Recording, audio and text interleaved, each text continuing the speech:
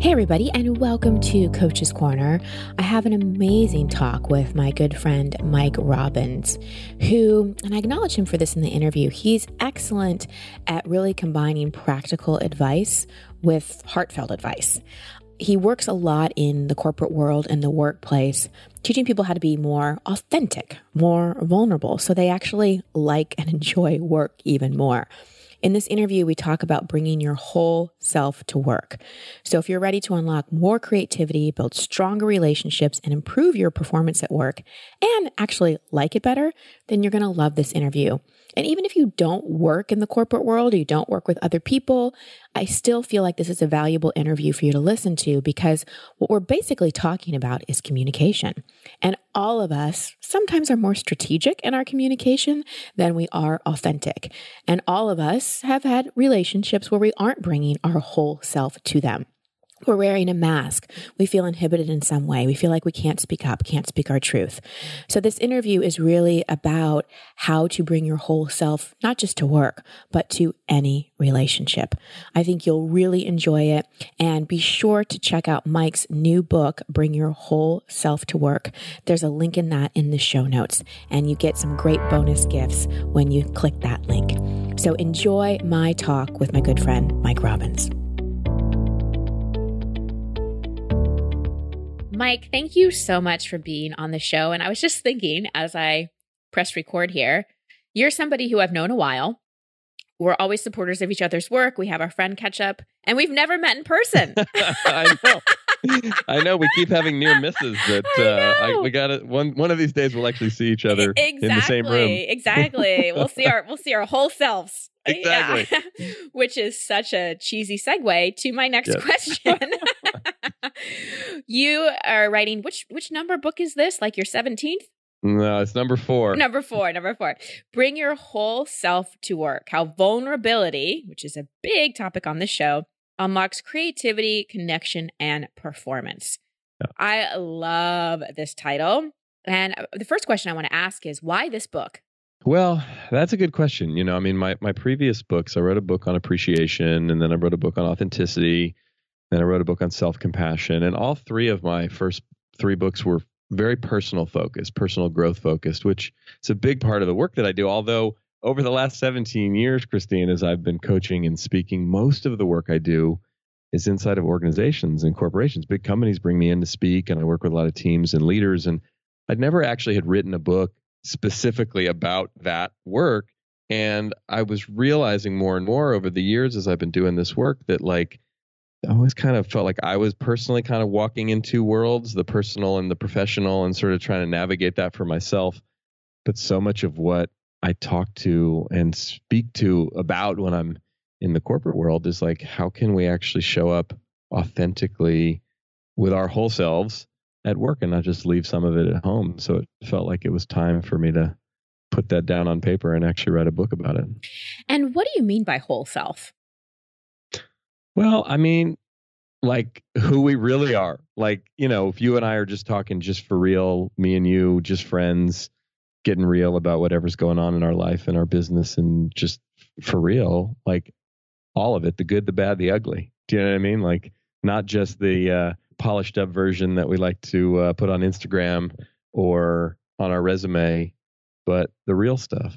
So does that mean if I have a fight with my spouse or my boyfriend or my daughter or whatever, of which I have none of those things, but I'm just saying hypothetically, yes, hypothetically speaking, I'm supposed to come to work and like share about that? I'm supposed to... Well, yeah, it could be that. I mean, look, hopefully, you know, there's a lot of research that shows if people have a best friend at work, or at least one person, hopefully more, but at least one person that they really trust and can confide in, they're much more likely to be engaged in their job. They're much more likely to stay. They're much more likely to be productive. So yeah, it can definitely be that we show up at work and we have that one person, or maybe it happens to be our manager, our boss. Maybe it happens to be our team. You know, again, maybe we work for ourselves or we're part of a small business or company, but some ability that, you know, you don't have to share all the personal details of your life, but like if you do have a fight with your significant other, or you have a sick parent, or something going on with one of your kids, or just life is happening as it does, you know, trying to sort of check that at the door and just come in and do our work. we can do that to some degree, but over time it's not sustainable and it becomes really unhealthy for us personally. And, I remember actually I was at an event down in Silicon Valley at Google, and I was talking to a group of managers. And after I got done speaking, this woman came up to me and she said, for the longest time, I always thought it was like inappropriate for me to ask people about their personal lives. And I just kept it very professional with my team. And then I realized I don't think that was working so well. So I started to ask my team in our one-on-ones just some sort of basic but kind of personal questions. And she said one of the questions I started asking was, "Are you happy?" And she said the first time I asked that question, half the people on my team literally burst into tears. Wow. And she was like, wow, they weren't happy. They were really stressed out. And I had no idea because I wasn't willing to engage with them like that. And she said, and once I started asking those types of questions and they started opening up more with me, I found that they were less stressed out. I was more connected to them. And it made me and them and all of us much better at our jobs. So, okay, I have so many questions about that. One, like, how do you be a manager like that? Two, how do you start to do it? But let's start with, how do you know you're not bringing your whole self? Like, what are the key indicators that you're not? Well, one of them is, look, I think a lot of us are tired and exhausted for a lot of different reasons. But I think if you notice that whatever work you're doing and the people you're doing it with, if it takes a lot of energy, that kind of energy that you feel like, I think of it like going to a networking event where you're, hey, hi, I'm so-and-so, I do that, that feeling that you have. Even me as an extrovert, like I get tired after those kind of events where I feel like I'm sort of schmoozing. Because even though I really love connecting with people, there's something that's kind of inherently inauthentic about that type of environment. And if you come home from work or whatever type of work you do, and you find that you have that exhausted feeling like I was performing all day, that's a good indicator that like, oh, what was I not saying or doing or not bringing or not expressing? And if also it seems like there's a lot of conversation behind the conversation, you know what I mean? Conversations about, well, I'm going to talk to so-and-so, what should I say? Or rehearsing it with your friend or your spouse or so-and-so, you know what I mean? Again, that's part of life and we do that. But if there's a lot of that going on, it's probably a good sign that there's, some of, if not a good part of your whole self that you're not bringing to work. I also feel like, and I hear this a lot from people that I coach or people on the show, there's a couple things. There's the people pleasers that are afraid to kind of speak up and have boundaries. And they often end up being a bit of the doormats at work, like the people that end up picking up other people's slack. And then there's examples of people who, have an idea, but don't speak up at a meeting, are like, are afraid to speak up, are afraid to share ideas, kind of just like play by the rules. And then there are, just completely compartmentalizing and hating your job and blaming it all on the job. Right. And taking no responsibility for how you show up. So can you just kind of riff on some of those? Well, the people pleasing thing, which I can definitely personally relate to. I think that one can be tricky because, right, we want everyone to like us. We want everyone to approve of us. We want everyone to tell us that we're great. And one of the things that I love the saying, and whenever I catch myself worrying too much about what other people think about me, which I do, I always try to remember that great phrase, and I don't even know who said it, was you wouldn't worry so much about what other people think about you if you realize how little they actually did. Exactly. Right? Because if everyone's paying attention to themselves. And look, it's tricky, and it runs deep for us for a lot of different reasons, and this can also be different for men and women. It can be different when we're at different stages in our life, different ages, different roles that we play inside, whatever organization or whatever company we may work for, what kind of work we do. But I think that, part of what you can do if that's an issue, and it's an issue for a lot of people, is just start to own it, start to speak up about it. I mean, even being willing to, look, in most work environments in today's world, there is some awareness, if not a significant awareness, that growth and development is important. So what I often say to people is like, look, if there's something you're working on, like a quality you're wanting to develop or some quality that is challenging, like the people pleasing thing, be willing to tell people, like tell your boss, your manager, look, I have this thing where like, I want to say yes all the time because I want to be a pleaser. I want you to like me. I'm working on that. Can you help me with that? Can you point it out if you see me doing it? Do you know what I mean? So it's like, so we don't have to, like, yes, it's our responsibility, but the paradox is like, we can't look, that's why people call into your show. Are listening to your show. That's why you coach people and they listen and they go, wow, I want to like learn. We all need coaches. We need mentors. We need advisors. We need people to point stuff out So again, we can utilize our team, our peers, we can utilize our manager if we have enough trust with them and say, hey, here's what I'm working on. And that's one of the things, whether it's people pleasing or anything else. The other one that you were talking about in terms of, being afraid to speak up or, whatever the case may be in terms of having an idea. Look, one of the things, I don't mean to just keep using Google as an example, but they're a client of mine and a great company and a great example. I know you've done some work at Google as well. They create a really healthy, safe environment where people can be innovative. And one of the things that Google found, they did a study a few years back that I'm sure you probably heard about and a lot of people did, called Project Aristotle. They studied for 3 years. They were trying to solve for what are the things that create the conditions for high performance for teams? Like what needs to be in place for a team to really perform at the highest level? And they studied within their own company and then looked at data and sort of metadata from all these studies around the world in different industries. And what they came back with after 3 years of studying this was 5 key components that go into creating the conditions for high performance. And the number one component is what they call psychological safety.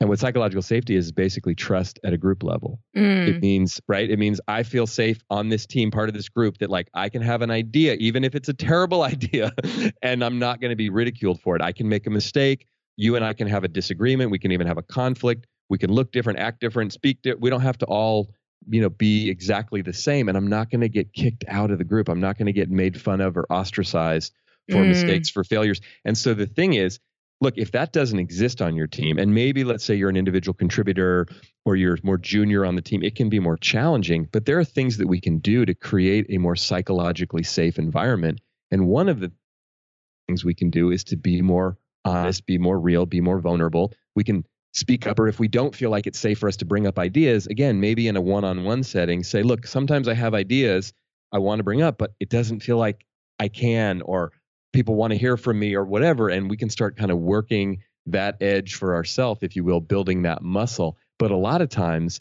again, it's our own fear, it's our own doubt, it's our own insecurity that we think if we have a bad idea or we make a mistake, like everyone's going to laugh at us and they're going to think we're stupid or whatever it is.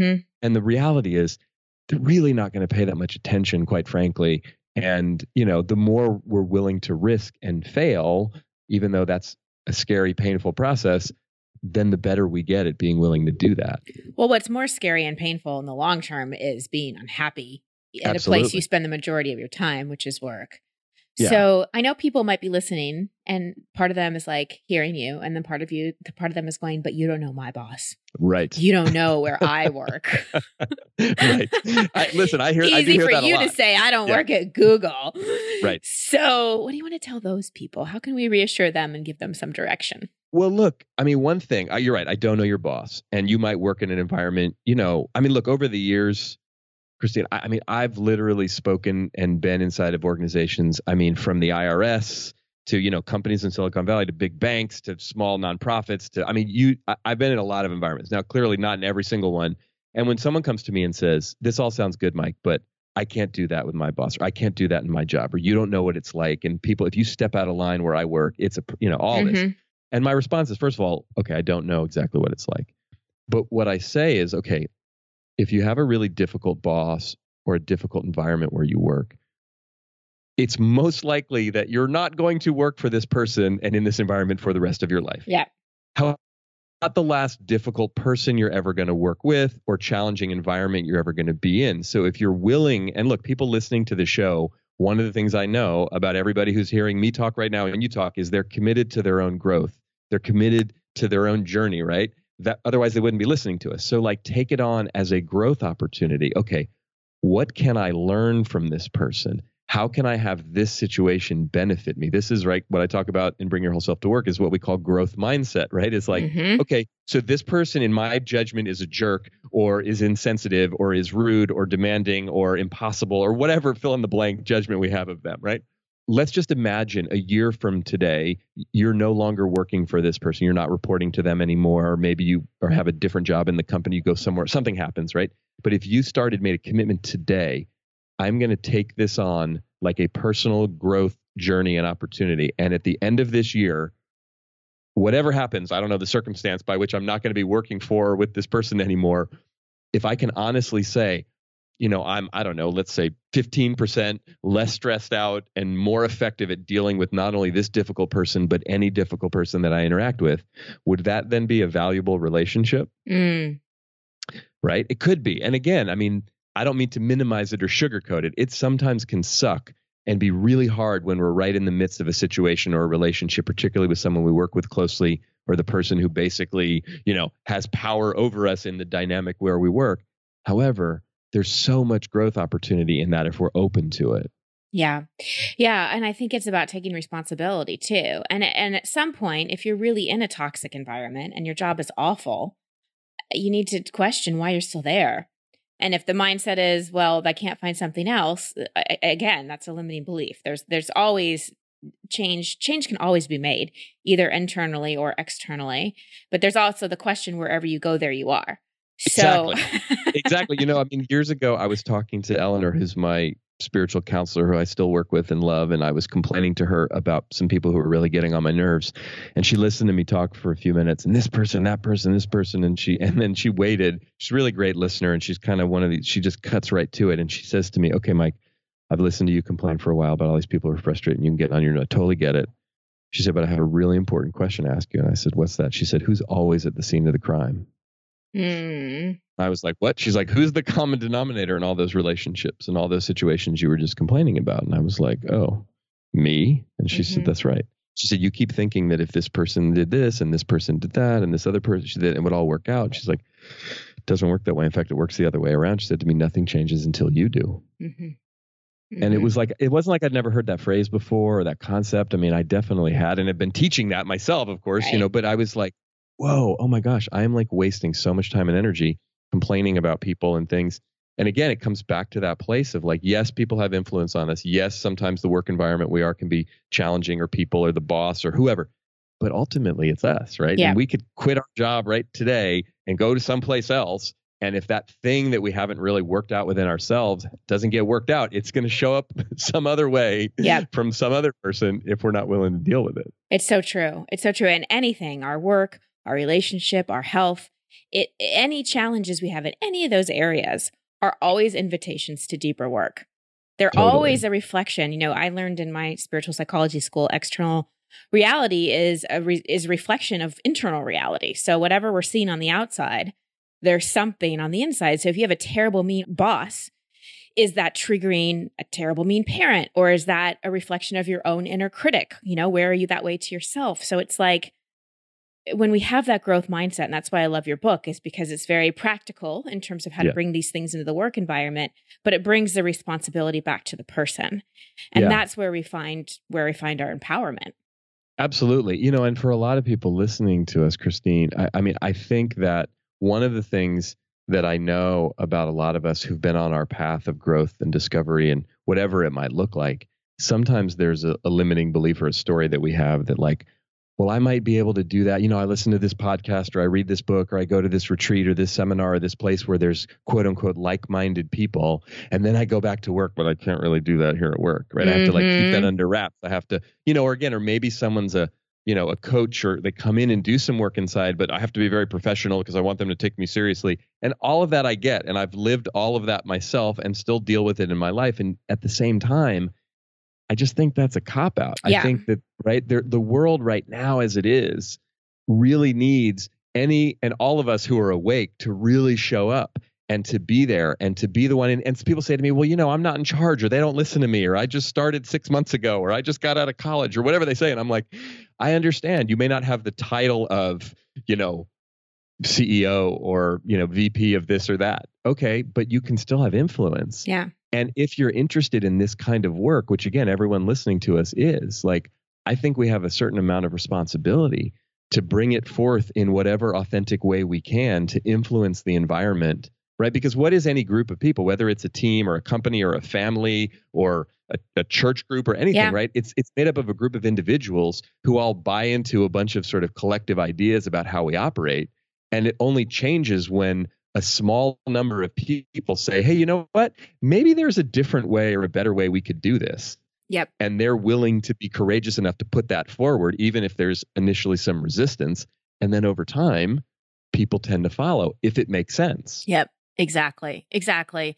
Well, and one of the things I wanted to talk to you about, we mentioned it earlier, is vulnerability. And you write in the book, being vulnerable gives other people permission to do the same and opens up the possibility of real human connections. Yeah. So let's come at this in two ways. So there are people listening who perhaps are managers, are bosses, are the leaders. Mm-hmm. How do they create this, and how much is too much? Is there oversharing, and how do you be vulnerable but still be respected as a leader? Yeah. I have one person I work with, and he runs a major company, and he's dealing with something personal that he's kept a secret for a very long time. And I never tell my clients, quote unquote, what to do, but we've explored the possibility of, this could impact how you're showing up, and them not knowing, they may be making misinterpretations. Right. Whereas if you're vulnerable with this, it gives an opportunity for a deeper level of understanding and connection, and could actually really help the whole culture. But he's afraid of looking weak. Sure. Well, it's tricky. I mean, I think for a lot of us, for a lot of different reasons. I mean, most of us have been taught, directly or indirectly, that vulnerability is weakness. And we all have our strategies, particularly in our professional lives, to protect ourselves from looking weak, from being taken advantage of, and all of the things. And for understandable reasons. That said, I mean, I love the definition of vulnerability that Brené Brown uses. She says vulnerability is emotional exposure, risk, and uncertainty.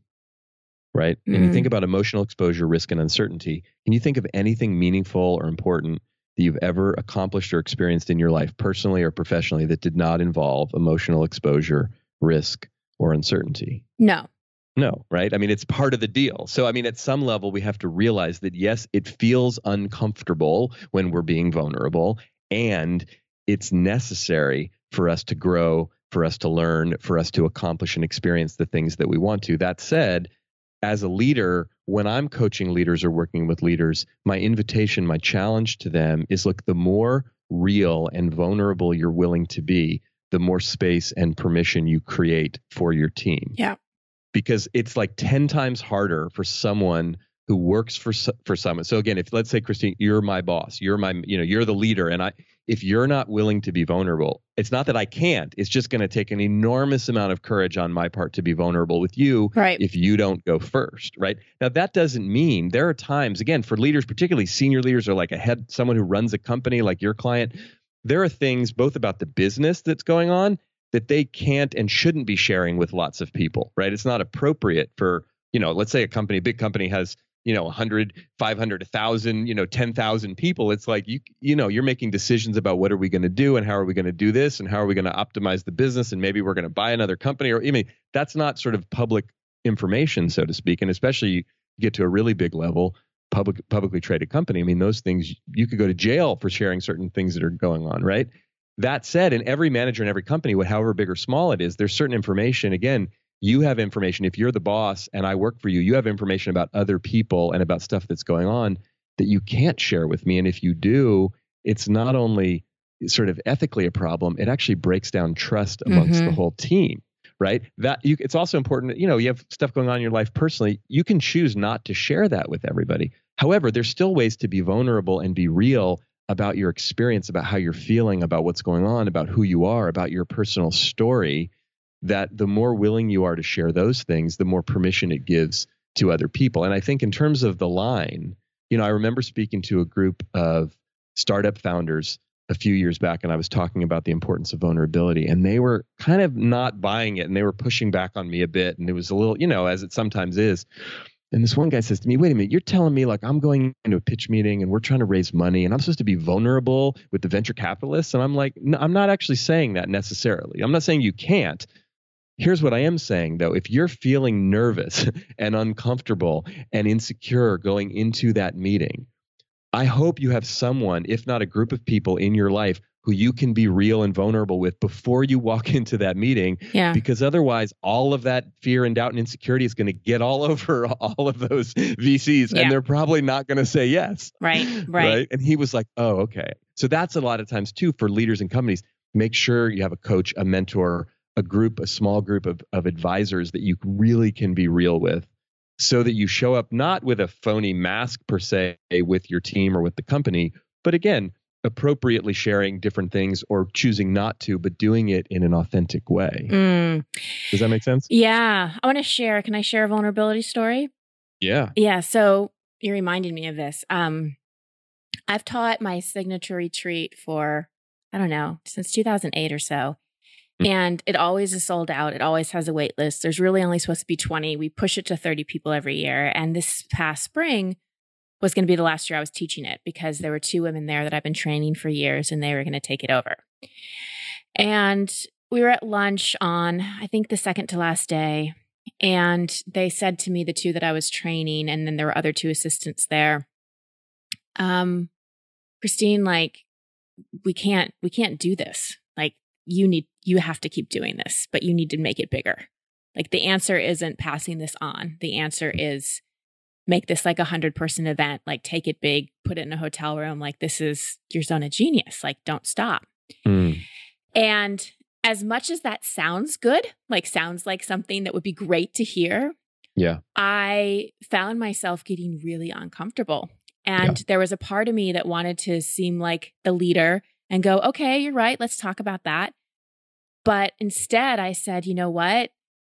I'm feeling really uncomfortable. Let me check in. Like, what's this about? And I got quiet and I actually started to get tears in my eyes. And I said, you know what, guys, I'm afraid I can't sell out a big event. Like, I'm afraid it'll fail. Like, what if we can't fill the room? Right. And it was that moment of vulnerability that opened a tremendous conversation with my team. Yeah. And if I had judged myself as weak for sharing that, then 1, I would have kept inside my authentic feelings. Yep. And 2, I wouldn't have had that kind of release. You know, it was so good to speak it out loud to the people that I trust and to my team.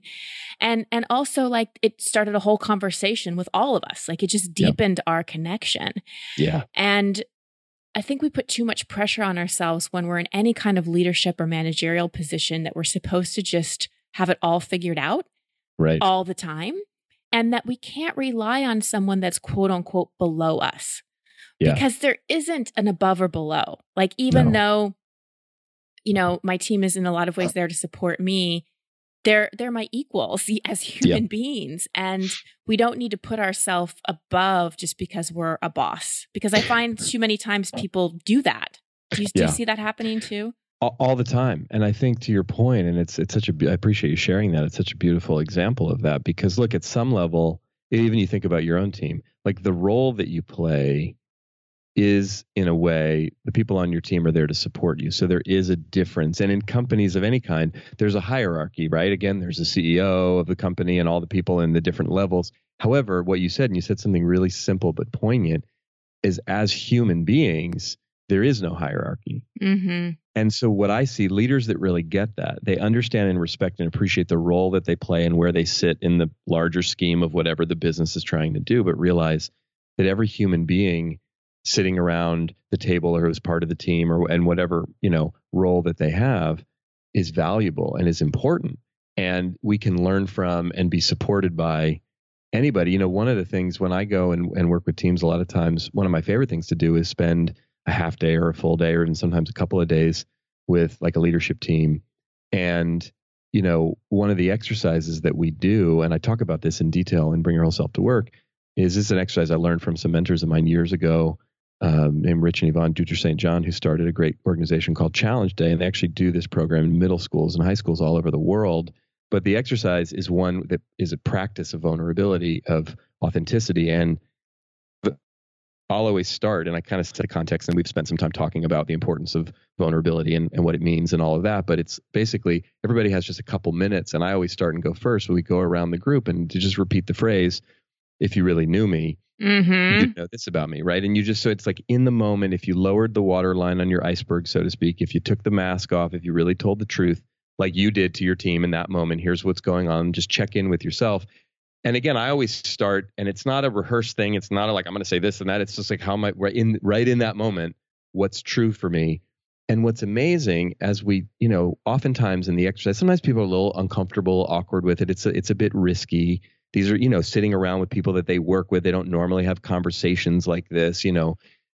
But what I find is that it's such a humanizing experience. And sometimes, again, you could have the CEO of a company or the VP of the big leader of the team that, there's some tears or there's some expression or there's some talking about what's going on at home or how they're really feeling.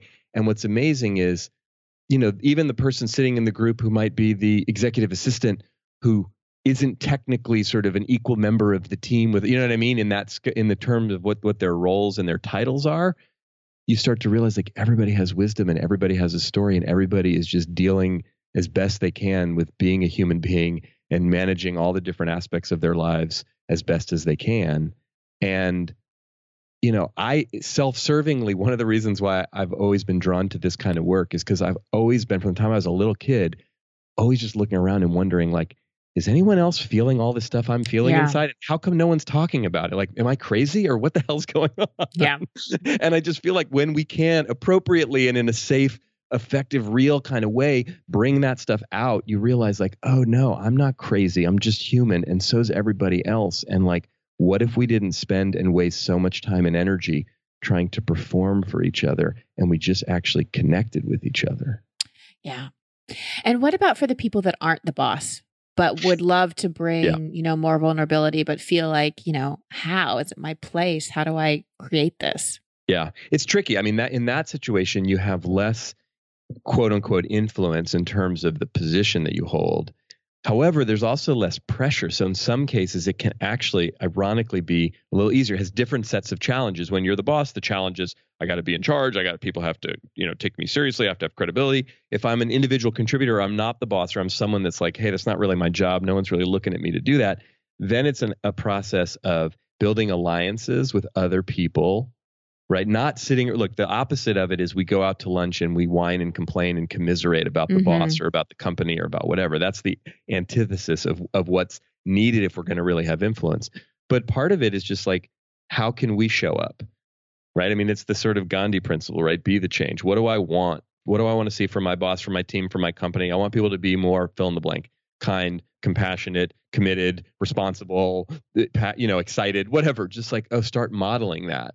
Right. And the other thing that I find, and I say this to people all the time when I'm speaking inside of organizations, it's like, look, if you haven't already had this conversation with the person you report to, it's a great conversation to have, is to sit that person down and say, listen, let me tell you a few things. If you want to get the most out of me, you want to really get me fired up and like just all in, here's what you could do. Like basically give them a roadmap for how to inspire you. And then also at the same time, be willing to let them know, if you want to really irritate me and stress me out and shut me down, here's how that looks, right? So you can tell them proactively, because every manager want any tips they can possibly get for how to manage and coach someone most effectively. So it's like being really coachable, but proactively giving your manager, your boss, feedback for how to coach you, for how to manage you. It'll make their job easier and it actually makes your job easier. And now it's trickiest when you have that sort of difficult boss or that tense relationship where you don't feel super safe with the person that you report to. That said, though, you can still have some version of that conversation and you'd be amazed at how open they'll be, because it's actually a benefit to them. They're probably spending a lot of time and energy trying to figure out, how to coach you and get the most out of you anyway, because that's part of their job. Yeah. Yeah. I really do think it is. We're back to, it's being proactive. It's taking responsibility. It's not being scared and not making assumptions. I think that a lot of people make assumptions about how their boss is going to react. Oh, I can't do that. I can't ask for that. Well, the worst thing that's going to happen is they're going to say no. Exactly. I mean, and really, and if you get fired for being vulnerable and we're not talking about you come to work sobbing because you just got in a fight with somebody and, expect everyone to stop working and cater to you. Like, we're not talking about being an emotional, bringing all of your emotions to work. There's still a certain degree of professionalism in everything we're talking about. But I think sometimes we hide behind professionalism and stop being human. And that's what I love about this book is we're bringing the humanity back, because I think part of the reason so many people want to work for themselves are not because they truly want to be an entrepreneur. Being an entrepreneur is not super glamorous in a lot of ways. No. We were talking before we started recording about like what a book release is really like.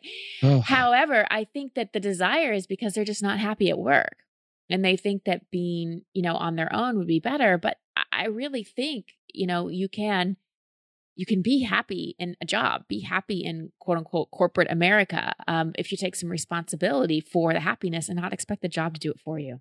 Absolutely. I couldn't agree more. And I think there's a lot of times, you probably have this happen too when you go and work with or talk to people who work inside of companies. Oh, I want to do what you do. Oh, I want to, right? And I say often, and I love my work, and I like, okay, if you really want to do this kind of work, it looks really fun and easy. There's a lot of challenging aspects to it behind the scenes, and so I think you're right. And sometimes the desire to leave is really I don't want to have to deal with some of, the politics or all the stuff that people complain about. But the reality is we can create the kind of experience that we want in our work if we're willing to.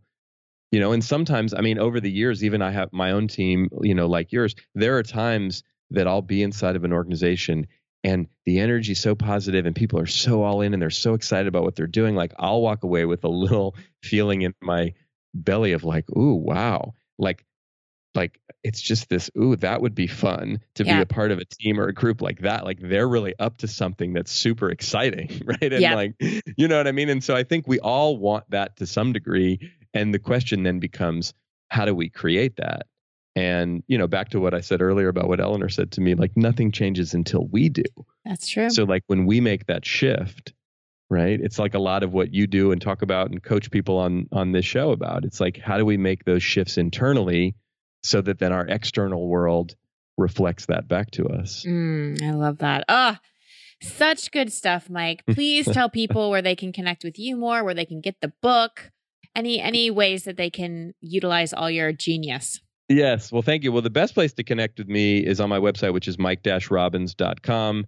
And we have a special page on the site for the book. It's mike-robbins.com/work. And one of the things, Christine, that I did to a couple of the questions you just asked, I recorded 3-hour-long audio programs that were specifically one for entrepreneurs, one for managers and leaders, and one for individual contributors, because the questions you were asking are actually, they're different depending on the roles that we play. And so when people order the book on that page, they can go back and then download those audio programs for free. So I'm excited about that, and people are seeming to enjoy those a lot. Beautiful, beautiful. Everybody go and get the book, because I feel like this isn't just for people. This isn't just a workbook. This is really a personal development book. Yeah. And you can tell by just the way Mike speaks, he's an incredible writer.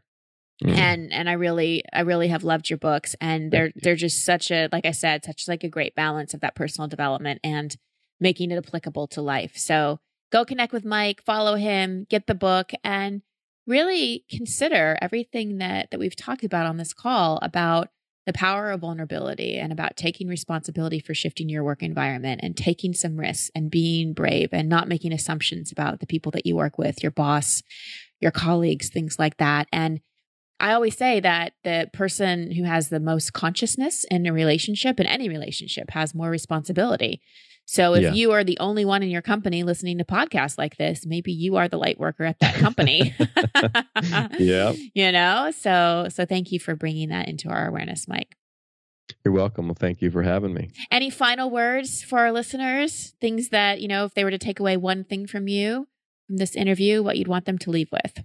Well, there's two things. First thing I want to say before we, end I want to thank you, because you've been a real inspiration to me, and I want everybody listening to know this. Like, you're the real deal in how generous you are. Like, I started my own podcast a little less than 2 years ago, and it was your coaching and your advice and your mentorship on that. So I'm just really grateful to you and excited that we're having this conversation here right now. So thank you. My pleasure.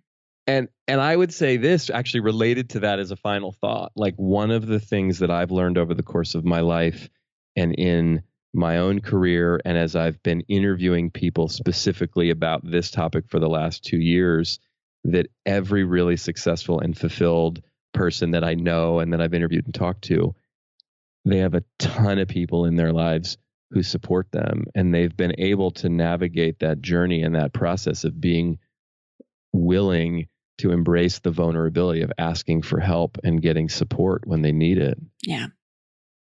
It's very, very true. Thank you for that. I think that's another thing is it's great to listen to podcasts and read books, but you need human support. human support. So for sure. Awesome. Beautiful, Mike. Thank you so much. You're welcome. Hey, everybody, before you sign off, I want to tell you about a really cool podcast, also on the Podcast One network. The Lady Gang podcast is hitting you up every Tuesday and Thursday on Podcast One. Join Becca Tobin, Jack Vanak, and Khalid Knight. Join the amazing hosts as I talk to guests like Destiny's Child and Michelle Williams. Then answer your burning questions with Lady Gang Quickies. Download the Lady Gang podcast at Podcast One and Apple Podcasts. And always remember to rate and review. Also, I want to thank our sponsor, TrueCar. If you're looking to buy a car, you're probably familiar with terms like MSRP. You might even know what it stands for, but what does it actually mean? The same goes for invoice, list price, and dealer price. It's enough to confuse anyone. All you're really looking for is a price that actually means something. Introducing True Price from TrueCar. Now you can know exactly what you'll need to pay for the car you want, including fees and accessories, before you even get to the dealership. TrueCar dealers will show you the true price on cars like the one you want, all from the comfort of home. And how do you know if your true price is a great price? Well, because TrueCar shows you what other people paid for the same car you want. And your certified dealers know this, so they set their true price competitively so they can win your business. So when you're ready to buy a new or used car, visit TrueCar to enjoy a more confident car buying experience.